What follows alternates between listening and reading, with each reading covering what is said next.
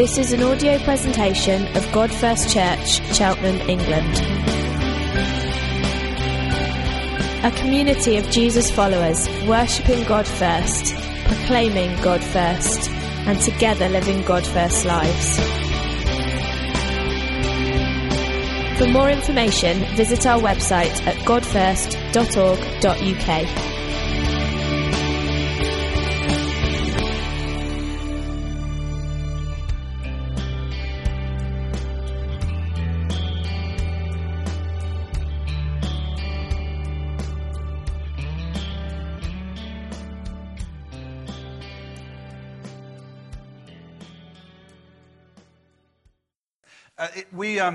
We're in the book of Nehemiah, last but one, so penultimate talk on Nehemiah. And last week we talked about how there was this big kind of, everybody in the city gathered together with one mind and one heart and say, read the book, read the story to us.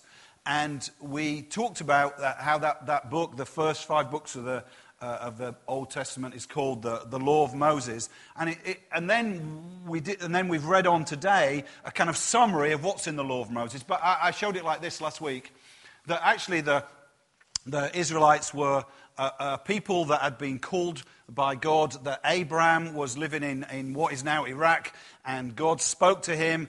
He wasn't a God worshipper, but he's a God-fearer. God spoke to him and said, go to the land of Canaan, which is now the land of Palestine, Israel, and I'm going to give that to you. And what happened, he moved there, he lived in tents, moving around, and then he had sons and daughters, and they married, and they became a family of, probably 250. They then, because of a famine, went into Egypt and became slaves in Egypt, and were enslaved in Egypt for 400 years. They were slaves in Egypt, and they cried out to God for God to deliver them and to rescue them. And God came with a power, and lots of kind of plagues, as it were, came on Egypt. And finally, the final plague came, the sentence of death on the firstborn. But the Israelites were told to kill a lamb, to put the blood on the gatepost, on the post and across the lintel, and that God, the angel of death, I believe that's Satan, not God, the angel of death would pass over, wouldn't be able to get them, and they would be free, and that was called the Passover. And then they went from there through the Red Sea, which is kind of like a kind of baptism. They went down into the Red Sea, as it were, and came up out of the other side. And as we heard in the chapter 9 Nehemiah, that their enemies, the Egyptians, pursued them, and the sea closed over them. And then they went to Mount Sinai. God gave them the 10 Commandments. But even while they were having the 10 Commandments, we heard that they made a golden calf and worshipped this golden calf, and were basically having a sex party while Moses was up on the mountain. And Moses came down, broke the tablets of stone in anger, and then God said, no, I'm going to remake it and remake the nation. And so what happened for 40 years, they wandered around in the wilderness living in tents. And the amazing thing we heard in the reading was that for 40 years, because they'd set off on basically a 2-3 month journey, but they basically had the same clothes for the same 40 years. I know some of you get very worried if you wear the same clothes. I promise not to look at my family. Get very worried if they wear the same clothes, or if you wear the same clothes twice. But actually, the Israelites carried their possessions, walked through the wilderness for 40 years, until God brought them into the land. And when they were in the wilderness, they ate bread from heaven, which they called manna, which means, what is this? And they ate that every day, and then God provided meat on a Sunday, which I think is very appropriate. And also he provided water from a rock, and we'll find out later on that actually Paul says that rock was Jesus, and it says this rock followed them round, which is interesting. How did that work? But we'll just pass on that one. But it's almost as the presence of God was with them, with Jesus, and also a pillar of fire and cloud followed them and led them finally into the land. And it said in that reading that with upstretched hand, God had said to promise to Abraham, I'm going to give you this land. And so he finally fulfills his promise, and then and he says that their descendants become numerous as the stars in the sky. I was looking out at the meteorite shower with my son this week. I don't know if anybody was sad enough to do that. Was anybody do that this week? You didn't even know there's a meteorite shower, did you? How sad are you? How sad am I? But I saw, and we just think, man, there's loads of stars in Cheltenham. You can see lots of stars in Cheltenham, but imagine what it's like with no street lights, if you've ever been to one of those places. And God promised Abraham, I'm going to make your descendants as many as the stars in the sky. So that's the story. And we said that kind of tracks a little bit with the story that we're in terms of that's the first part of the story, but the gospel of Jesus kind of tracks like that we're in a garden, we've a promised land, a land of goodness, but we fell into sin, we became enslaved into sin, became slave to sin. Jesus said we're slaves to sin, we couldn't get free, there's nothing we can do, a bit like we're in Egypt. And then God came, Christ died as the Passover lamb to set us free. His blood saved us, so death could not get us. We passed through the waters of baptism, just as Jesus passed through death and came out of the grave. And we also are, as it were, living in earthly tents. And that's the kind of where we left it last time. And we said that actually that the people heard this story of God's goodness and God's compassion and God's amazing grace, and they cried, they wept, and felt incredibly moved by, I guess, his goodness, but also by their sinfulness. And Nehemiah says, don't weep, because God's made a solution. It's fine. He's going to bless you and keep you. And we finished sort of halfway through there. Okay. So actually, one of the things I just want to pick up at the end that I didn't get a chance to finish with last week is actually about repentance. We talked a lot about that, and you probably, if this is the first time or second time you've come, you thought, man, this is a heavy church. They talked about repentance last week and repentance this week. Where's the fun? But actually, that we talked repentance, and one of the things that we find in Nehemiah chapter 9 is they quote the words of Moses about their own brokenness and their own sin. And they say that God is the forgiving God, gracious and compassionate, slow to anger and abounding in love. And they quote that about when they made the golden calf and they sinned against God, but yet God didn't abandon them. God didn't let them go. God didn't just say, right, I'm done with you. But when they cried to him, he forgave them. And one of the things I just thought would be helpful just to pick up from that would be that actually all of us have done that. I don't think you've... Ooh, that was a good one, Jonah. He says, get on with it.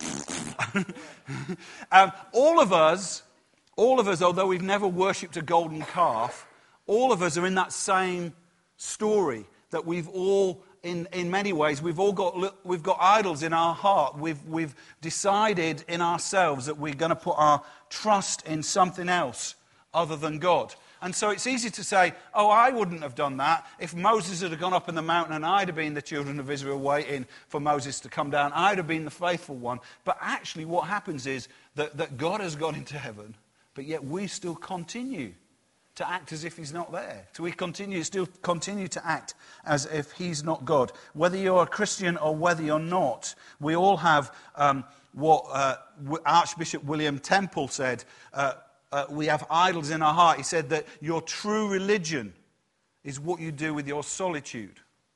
Just think about that. Your true religion is what you do with your solitude. In other words, what you think about and what you daydream about when nobody's looking or nobody's there. It's almost like Moses had gone away. What did they dream about? They dreamed about going back to Egypt. They'd rather go back and be slaves and worship this golden calf than they would comfort God. And Tim Keller, 2 quotes from him. He says this. He says, in other words, the true God of your heart is what your thoughts effortlessly go to when there's nothing else demanding your attention. So when you've got nothing to do, what do? What do you enjoy daydreaming about? What is that occupies your mind when you have nothing else to think about? What do you habitually think about to get joy and comfort in the privacy of your heart? And actually it's quite challenging, isn't it? Because actually we'd like to say that when I've nothing else to think about, when I've got nothing else to do, my heart goes to delight in Jesus. And that's the kind of correct answer. But actually we know that sometimes if we really reflect on our hearts, that actually we're just like the children of Israel. Our hearts go to all kind of other things. And Tim Keller calls these the idols of your heart. And he talks about repentance, as we were talking about last week, so I'm just kind of nailing that down and then we'll press into the second part. But he says this: true repentance is not by willpower or trying to live differently. And you think, hang on a minute, how am I supposed to be different? How am I supposed to be different? If my thoughts and my actions and my hearts go to something else, some career progression, something that people think, yeah, I'm going to be great, or maybe some lust or some desire or some addiction or something that your heart desires to go, how am I supposed to stop that?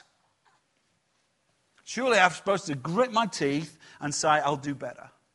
What if every time I fall into sin because I'm thinking, I just need a relationship, I'm on my own, I need a relationship, you go into a relationship, fall into sin, and you think, how am I going to stop that? Surely willpower is going to help me. Or if every time you're constantly thinking, if I bought this thing off Amazon, if I had this thing and I bought it off Amazon, if I got that, I'd be happy. How are you going to stop that? Is it willpower? Or thinking, no, I'm just not going to do that. But Tim Keller brilliantly says, Jesus must become more beautiful in your imagination, more attractive to your heart than your heart idol. In other words, there's something about the loving Jesus that stops you sinning. And I think that we're all on a journey to that. Paul says, not that I've already been made perfect, but I press on to know him. I want to know him and I want to be made different. And the heart of repentance is not just saying, I feel sorry that I keep messing up. But the heart of repentance says, I want more of him. And the more I go on as a Christian, the more I feel desperate. I need Jesus. I need him to change me and transform me. And I think that's what we ended with last week, that actually he says, come, eat, celebrate. And we broke bread and said, come, eat, celebrate, come feed on Jesus, not just in terms of a symbol of a meal, but his life within you, so that you can walk free. But it's interesting that then the next day, after that, sort of a sense of repentance and that emotional stuff, the leaders of the families get together and they have a discussion about, well, what are we going to do? So it says on the first day they read the book, Ezra read the law for like the whole day, and then they repented and wept. And then the second day they said, well, what are we going to do? It's almost like the small group leaders get together and say, okay, so we understand we've got to repent, we understand we've got to live differently, what are we going to do? And they do a really funny thing. It's and that is called the Feast of Tabernacles. Now, what's happened actually, if you're around Christians at any time at all, I'll read that for you because it's up there and then I'll talk about it. During the Feast of Tabernacles, all Israelites were to dwell in temporary tabernacles or tents. They had to go out into, cut down branches of trees, palm branches, and they were to kind of make a tent of these palm branches. And they were to live in it for 7 days. And these temporary tabernacles or shelters were to remind them that God had delivered them out of the land of Egypt, we talked about that, and provided them with light and food and water in the wilderness. So God is the God who delivers and God who provides. And the feast also was looking forward to when God would dwell with them again. God would tabernacle again with them and be with them just like he was in the desert. Now, it's interesting, there's a whole load of, if you go online and you type Feast of Tabernacles, apart from it not being very exciting reading, you find loads of Christian groups are like doing all kind of mad stuff with this Feast of Tabernacles. Oh, we've got to do this and we really should do that. In fact, I met a lady and she said, no, we should be doing this. We should all be doing this in September, in the 20th of September, we should all kind of camp out in our garden for a week. And there's all kind of mad stuff around it. But I think actually, and I was going to think, well, I'll just pass over it. But I thought actually if we drill down into it, maybe there's some lessons for us. And one of the things that I think is interesting is that they remembered during the Feast of Tabernacles how they messed up. And they remembered how God delivered them. And one of the things, and we didn't have it read, but what happens is after Naomi, the finish where Naomi went on, they continue with this story. Their story continues. So they're in the promised land and you think it's all good now.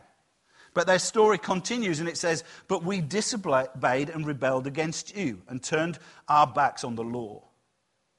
They killed your prophets. They're talking about their ancestors. They killed your prophets. You'd warned them in order to turn them back to you.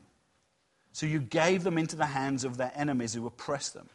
But we cried out to you, and from heaven you heard them, and in your great compassion, there it is again, you gave them deliverers who rescued them from the hands of their enemies.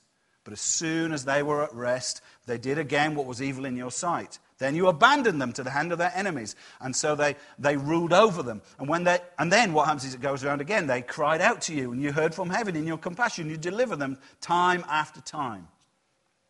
For many years you were patient with them, but your spirit warned them through the prophets.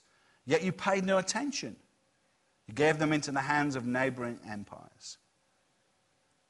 But you, in your great mercy, did not put an end to them or abandon them, for you are a great and merciful God. And then it even ends with, see, we are slaves today, slaves in the land you gave to our ancestors. Because of our sins, its abundant harvest goes to the kings you've placed over us. They rule over us as they please, and we're in great distress. And what you get is this pattern, and you started almost at the mountain. You get this pattern where Moses up the mountain, and they make a golden calf. And then they ask God to forgive them. God forgives them, and then he's with them. And then they get into the promised land, and you think, well, that's all good. And then what happens is they drift off into their own sin, they drift off into their own comfort, and then gradually they forget God, and God abandons them, and then their enemies overrun them. And then they cry out to God, and God remembers them, and he comes and delivers them and provides for them, and then they come and they're in a good place, and there's blessing and stuff, and then what happens is they forget again, and it says time after time after time, this pattern goes on. So while they're in the Feast of Tabernacles, I guess they're remembering this first blow-up, how they messed up, and they're remembering how God was gracious to them. But as they're doing that, they're thinking, this is a recurring pattern. And I thought about that, and I made this little circle. If you don't like circles, sort of diagrams and stuff, if it's a little bit too deterministic for you and think my life doesn't really follow these nice, neat boxes, I'm sorry. But this is what I see sometimes in my life, but sometimes I see in the patterns in Christians, and it shouldn't be the pattern that we're following. So what happens is you become a Christian. Or God forgives you. Or you have this kind of encounter with God, this like mountaintop encounter like Moses, or God sets you free like from Egypt, and you say, I'm free from my stuff, I'm free from my sins, I'm free from the things that go on. And God gives you, He's his deliverer, and he gives you provision. You think, my life's good. God's blessed me, I'm doing well, my family are well. Because often I find that people who are Christians, they tend to parent better. I'm not saying, against the whole population, but people who become Christians. In fact, Joel Edwards, who was the director of the Evangelical Alliance, he's an Afro-Caribbean guy. He talked about when Afro-Caribbean guys become Christians, that in his culture, he said that what happens is they experience this lift, that they suddenly start to care about family life, and they start to parent well, and they start to work hard in their jobs, and they start to do all these things, and it seems like God's blessing comes. And we experience that in all our culture. Now, if you're a very, very wealthy Cheltenham person, you probably don't feel that. But for some people, I know a friend of ours, a really great friend of ours who served with Andy at New Day, a guy called Damien who spoke at one of our Alpha meals. His life was really very, very chaotic. He ended up in prison. God meets with him, and suddenly, from not being able to have a job, I think he was working at McDonald's, nothing wrong with working at McDonald's, or he said he hated it, and then he said, I couldn't stick a job, and the chaos around his family life, but God gradually changed him, and he found a great girl, he married her, they've got kids, they're parenting those kids well, he got himself a degree, he's working at the University of Bolton in their IT, and his life is completely transformed. And that is wonderful, that's what the gospel does. That it's not that we become Christians so God makes us nice and comfortable and middle class with plenty of possessions, but actually the gospel does make you live life right. Not if you have experienced a bit of that. But what happens is, and this is what happened to Israel, they get brought into the land and God has promised it. But what happens is we start to get comfy. After we've received God's grace, his unlimited, unmerited favor in our life, his provision in our life, we start to think, it's me. This is what God... We'll jump to the next slide and then jump back. I don't know who's on it. It's Adam, thank you. Jump to Deuteronomy 8. This is what Moses said before they got into the land. Just track with me, okay? He said, now be careful, because I know what could happen easily. When you eat and are satisfied, and you build fine houses and settle down, so they obviously he's talking about when they're in the land, because they're living in tents. in the wilderness. They get into, when you build fine houses and settle down and your silver and gold had increased, in the dot it said flocks and herds, but I thought that wouldn't be very relevant for Cheltenham, increased, and all you have multiplied, in other words, you've got family members and it's all looking good, then he says, your heart will become proud. And you'll forget the Lord your God who brought you out of Egypt, out of the land of slavery. You forget he's the deliverer. In your comfort, you forget he's the deliverer. That he led you through the vast and dreadful wilderness, that thirsty and waterless land. And he brought you water out of rock and he gave you bread to eat in the wilderness. You forget that God's a provider.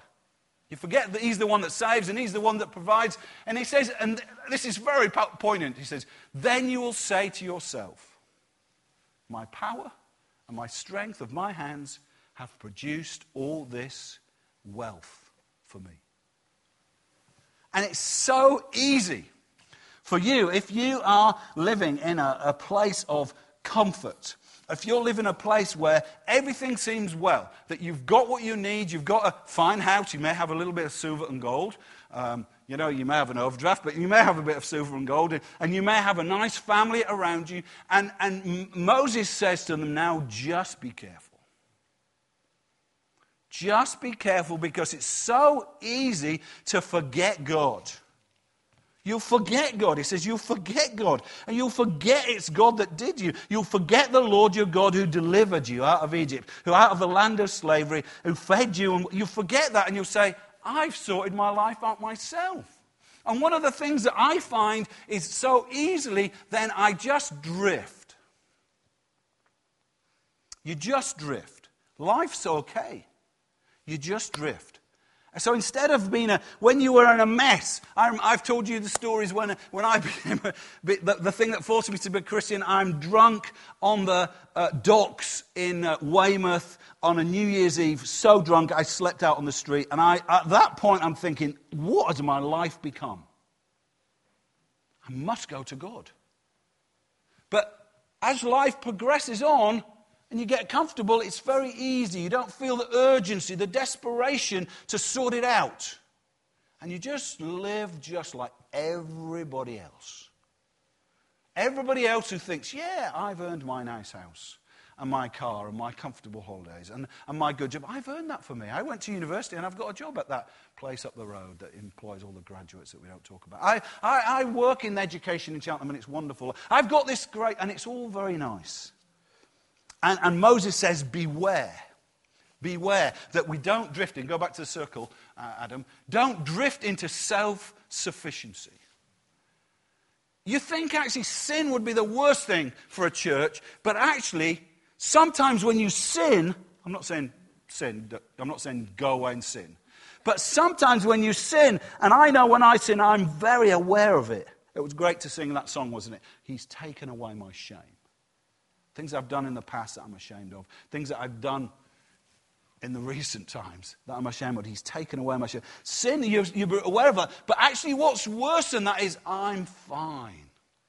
Everything's fine. I'm self-sufficient. I can make everything happen. We can grow this church without God. We can have our families work without God. We don't need to read our Bibles. We don't need to pray. We don't need to do any of that because life's just fine. And that's what happened to the children of Israel again and again and again. They thought, life's fine. And so what God does, and you think, is that mean of him? He just gives you what you want. It says in Romans, he gave them over. Gives you over to what you want. If you start to, in your quiet moments, you start to desire something else. That's where your daydreams go. That's where your thoughts go. That's where the little secret idol of your heart is. God just gives you over to that. He could have said to them, fine, when they made a golden calf, yeah, go, fine, back to Egypt you go. I mean, he doesn't in this case, but often when they start to sleep with the women from other nations and they start to worship other gods and they start to do all that, God just says, fine, that's what you want. And the other nations invade them. And they get to a point where they think, oh my word, what is it like? We're supposed to be the people of God, and my life's a mess, and I've got sin, and I can't get through it, and we're conquered, and we're overcome. And so what do? They cry, God help us! God help us! And what does God do? It came again. If you read that passage again and again, he says he's gracious and compassionate, slow to anger, patient, compassionate, he's loving. He comes and forgives you. And you think, oh, that's wonderful. You get in a meeting sometimes, and I know sometimes I can be a bit like that, and I was worse when I was younger. I've got to be in a meeting where it's just like rocking, Soul Survivor, or this great meeting and the Holy Spirit's there, and you just think, oh, God, he comes and and you think, oh, yes, it's all good now. Oh, it's great now, isn't it? And then a couple of weeks later, I'm happy now, I'm fine now, and you just start to drift again. And I think that we must understand that this pattern, it can't be our pattern. And the Feast of Tabernacles is a way to remind us, no, that's not our pattern. And I'll tell you why in a moment. Let me just read that I'm not making this up. If you go to 1 Corinthians chapter 10, Paul says this. It's in your Bible, it's under warnings from Israel's history. It says this. Our ancestors were all under the cloud. It doesn't mean they're having a bad day. What it meant was that the presence of God was with them. Wow. So we look for that. People fly to California and all over the world. Oh, I just want the presence of God. The presence of God is in that place. I remember John Wimber famously saying that people cross the world to encounter God, but won't cross their bedroom floor. And it always gets me. I think, oh yeah, please send me to South Africa for a great conference. Whatever. It was good.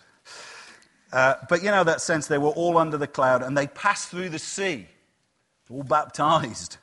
They were baptized into Moses in the cloud and in the sea. They ate and drank spiritual food. Whoa, thank you. They drank from the same spiritual drink. I think it's talking about Jesus, drinking from his Spirit. They drank from the spiritual rock that accompanied them. That's what I mean. It's like followed them around. And that rock was Jesus Christ.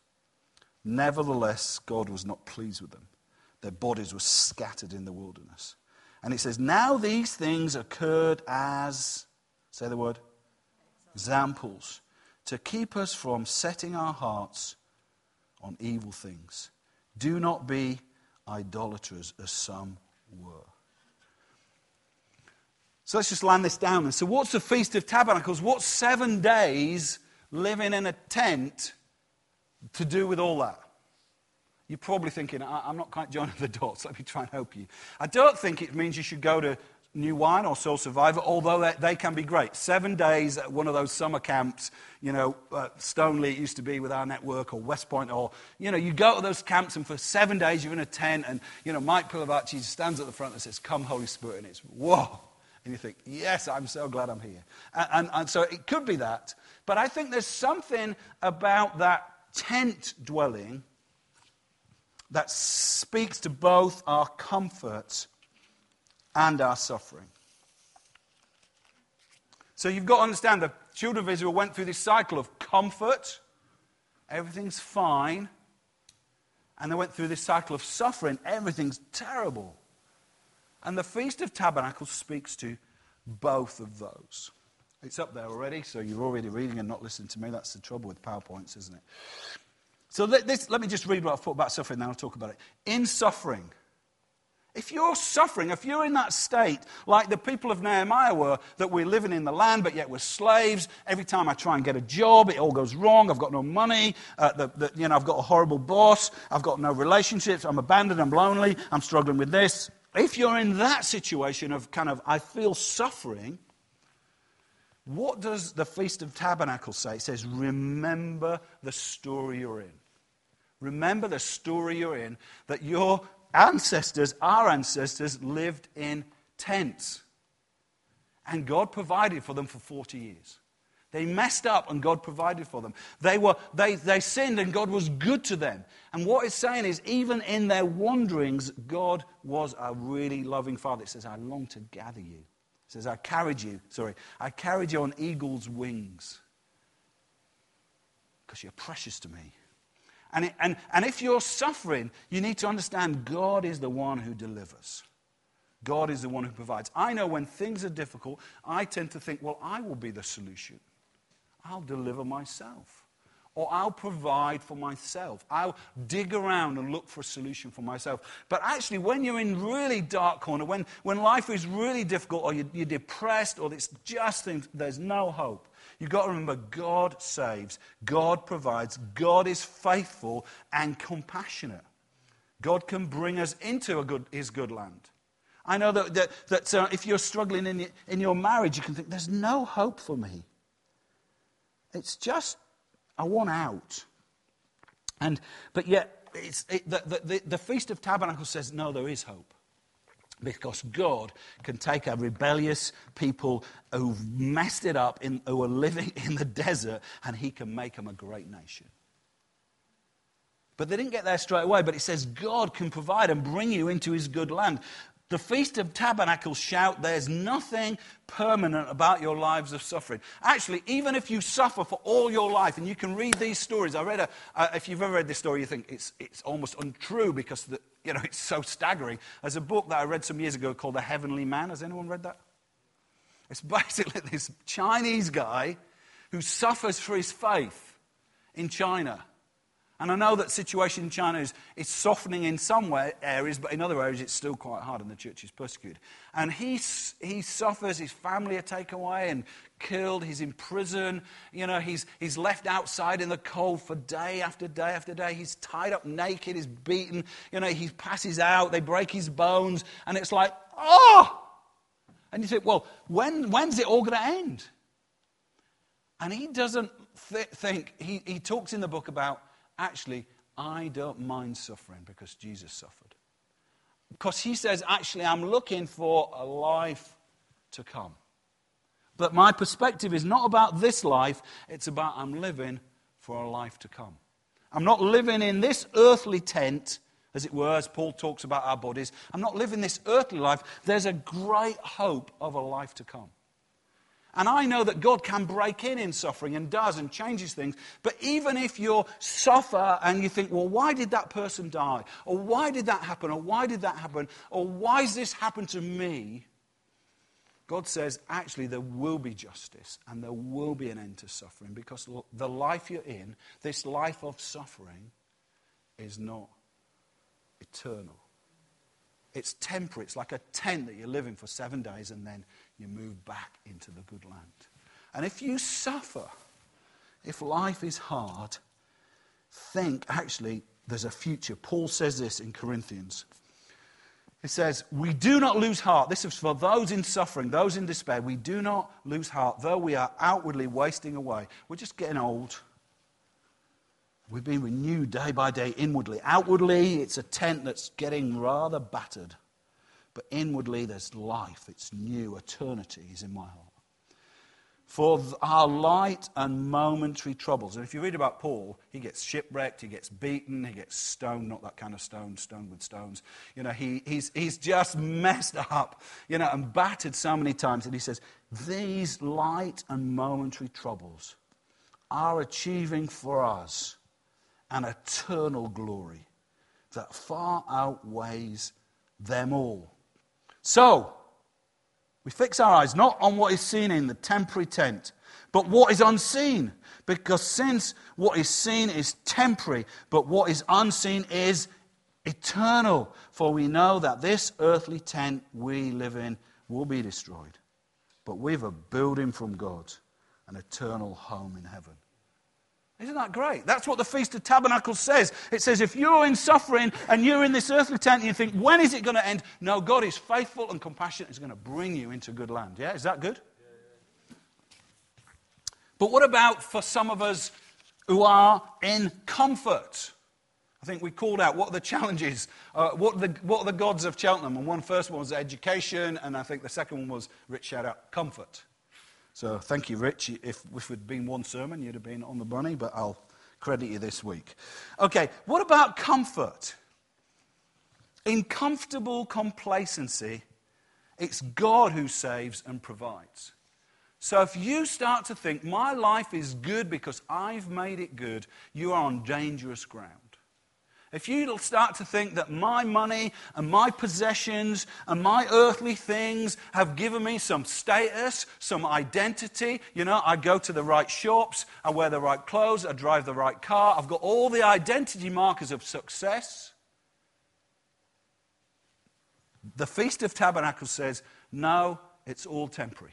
It's all temporary. Jesus says, do not store up yourself treasures on earth where moth and rust destroy and thieves break in and steal. Don't do that. That's temporary.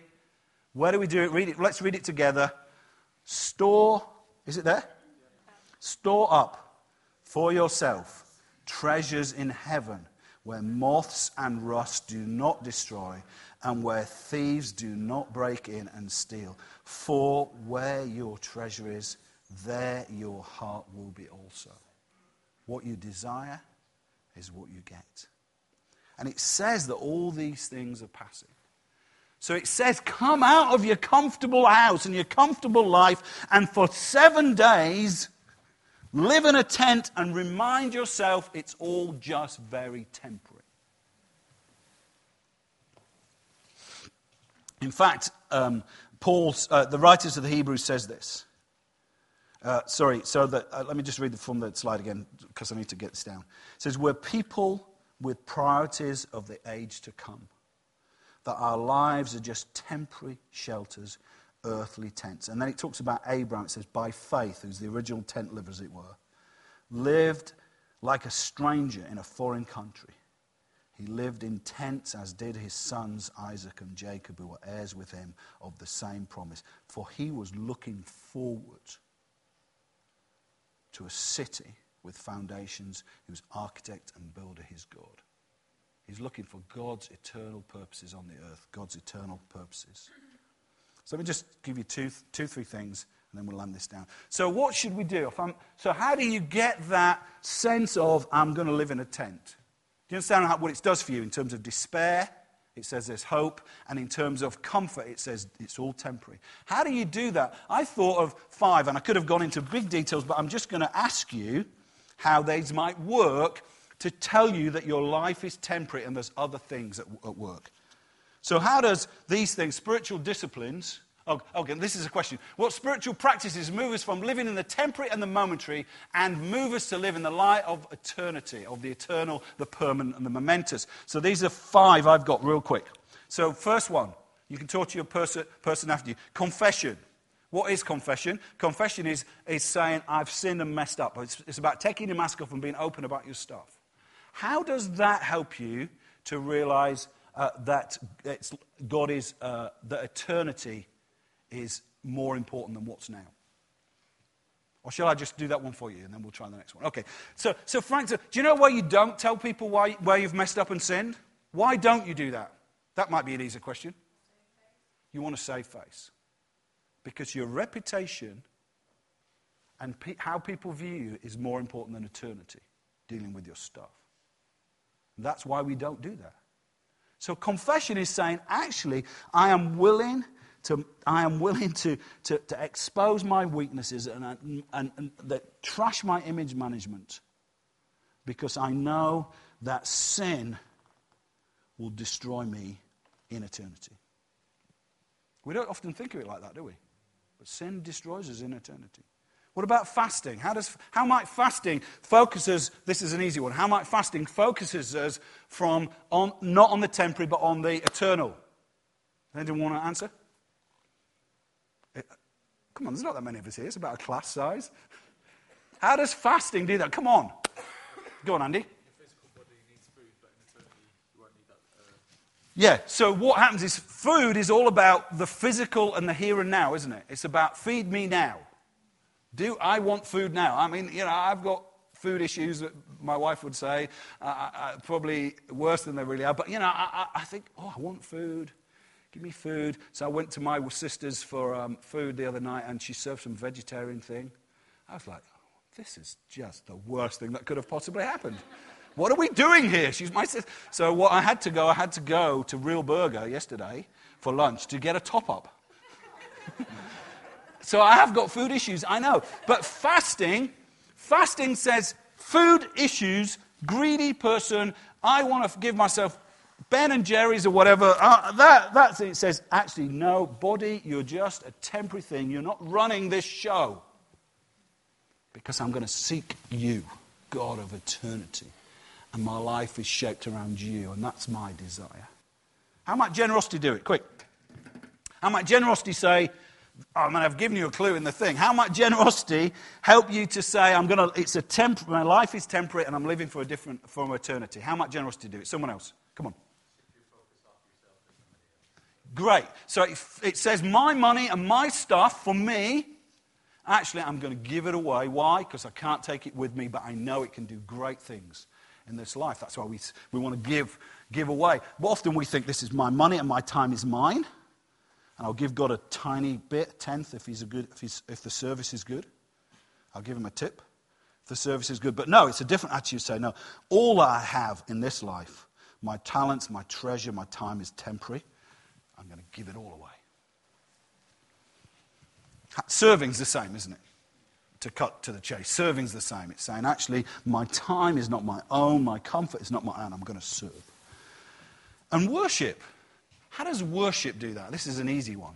How does worship mean that we're living in a tent and not in comfortable houses and comfortable lives? How does worship set us free from despair? Because it takes us into the very God whose life we're focused around, doesn't it? Let me just finish with this. So when Jesus goes to the Feast of Tabernacles, what does he do? They used to have this ceremony where they used to pour water. What used to happen is that after just living in tents and remind themselves of the water, they had this ceremony where they used to pour water. I'm not going to pour the drink, but I remind myself it's here. And almost like the high priest would get this water and he'd pour it almost like into a funnel behind the altar. Big load of water from the pool of Siloam and pour it into a funnel. And then they made this pipe or whatever that would come and the water would flow out from under the altar. And it was a way of saying God provided, from his very presence, provided water for us. And they imagine, so Jesus goes to the feast, the high priest is doing all his stuff, he's got the big jug of water, he pours it all in, and out comes a tiny little trickle, and they all go, hey, amazing. Yeah? And it says Jesus observed this. Jesus says, on the last and greatest day of the feast, it's the Feast of Tabernacles, where they're reminding themselves that God delivers, that God provides, stood up and said in a loud voice, let anyone who is thirsty come to me and drink. Whoever believes in me, as the scriptures have said, rivers of living water will flow from within them. In other words, you get the life of God in the desert, right within you. Outwardly you're wearing away, but inwardly you get the life of God within you. And then John says as an editorial, by this, Jesus meant the Spirit, those who believe were later to receive. The best way, or one of the best ways, is to worship God and say, fill me with your Spirit. Paul says it's the deposit, the guarantee, the down payment of the future. Now. So what we're going to do is we're going to break bread, as we're going to do every week, but can you take that up? Can you take that away? So we're going to break bread. I'll break it and then you're on. And we're going to remind ourselves that this is a temporary journey we're on. But actually we're going to remind ourselves that God is the God of bread of life, who gives us life in the wilderness, in the despair. He's the one who gives us comfort, much more than our best fine wines and our expensive things. That he's the one. So this is my body broken for you. Feed on me. Feed on me. In your secret moments, in those moments you're daydreaming. Feed on him by faith. And then the cup. It's the Passover that this remembers, but there's a sense where this is water from the rock, if you'll allow me a little bit of license. This is life from the rock. This is a sense of his life in me, his blood. That's why blood is used. It's his life in me. And his Spirit is life to us. So what I want us to do is the band are going to come back. And we're going to worship. And we're going to say, as we take bread and wine, in my despair, God, you are my hope. In my comfort, God, you are my provision. I'm not...